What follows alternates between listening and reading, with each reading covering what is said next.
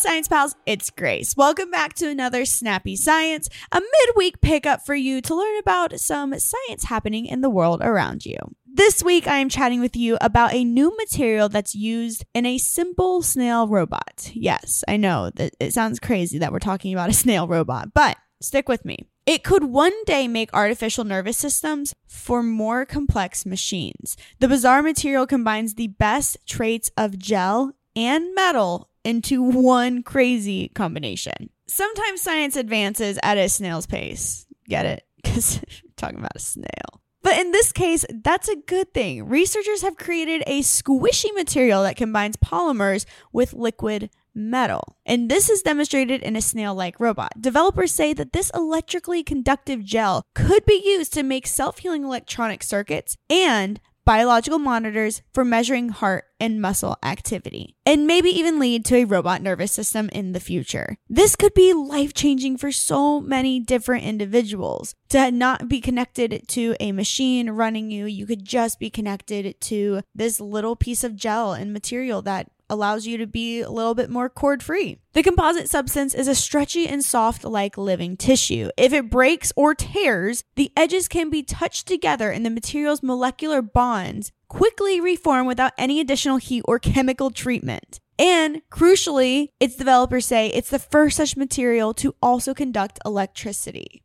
I think what's absolutely crazy is these abilities could lead to a wire-free medical monitor as well as a fully soft robot. Like, we could have little squishy robots going around. I don't know what that would ever be useful for, but it could happen. To build a multitasking artificial substance, the researchers started with a tangle of long polymer chains soaked in a solvent to keep them supple. Then carefully mixed in microscopic, and when I say microscopic, I mean microscopic, drops of gallium indium, which is liquid metal. We've played with it before on the channel. You can check it out on our YouTube channel if you'd like to see that, TKOR, as well as tiny silver flakes. And this produced a low-density gel dotted with conductive metals. And when enough electricity is applied, it can flow through the system, say to, power a motor. For a recent study in Nature Electronics, the researchers used a new material to conduct motors to power sources in two basic machines. So they use a snail-like soft robot and then also a toy car, because that is exactly where we are at with science. You got to start small. You got to start somewhere, especially with awesome things like this. You can't just be like, oh, we're just going to put it in somebody now. No, you got to test it out, make sure it can do what it needs to do. And it's awesome. So the material that has that self-healing ability, and it helps in these simple circuits, and it stands up to the wear and tear.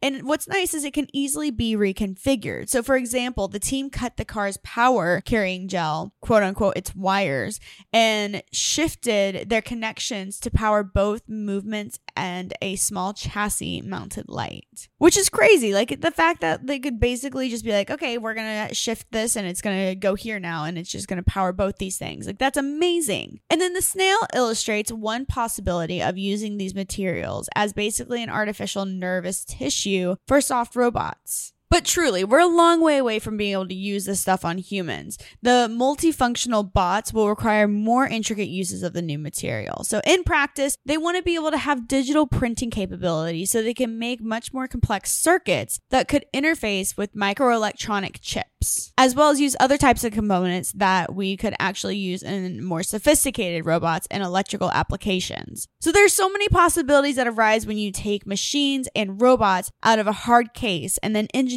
them out of a material that's really soft and squishy. So really, there's so much that this can do for us. And think about it, a little robot that can roll around, but it's squishy so it can go through all these little crevices and holes. It would basically be just like an octopus, but on land. Oh my gosh. We're literally creating octopuses on land. You know how octopuses are. They can squeeze through anything. This is crazy. Well, that is my snappy science for you all this week. Little robot snails, squishy material. And join us next week on The Random Theory, where Josh and I are back talking about music. It's honestly a really unique podcast and an interesting take on music and the history of it and how it's applied to our lives and everything around us. So make sure you join us next Monday when we talk about the history and the science of music. Bye, Science Pals. At Parker, our purpose is simple. We want to make the world a better place by working more efficiently, By using more sustainable practices, by developing better technologies, we keep moving forward.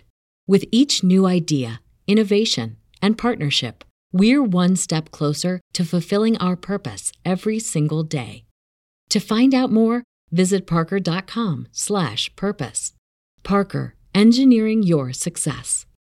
Say goodbye to your credit card rewards. Greedy corporate mega stores, led by Walmart and Target, are pushing for a law in Congress to take away your hard-earned cash back and travel points to line their pockets. The Durbin-Marshall credit card bill would enact harmful credit card routing mandates that would end credit card rewards as we know it. If you love your credit card rewards, tell your lawmakers, hands off my rewards. Tell them to oppose the Durbin-Marshall credit card bill.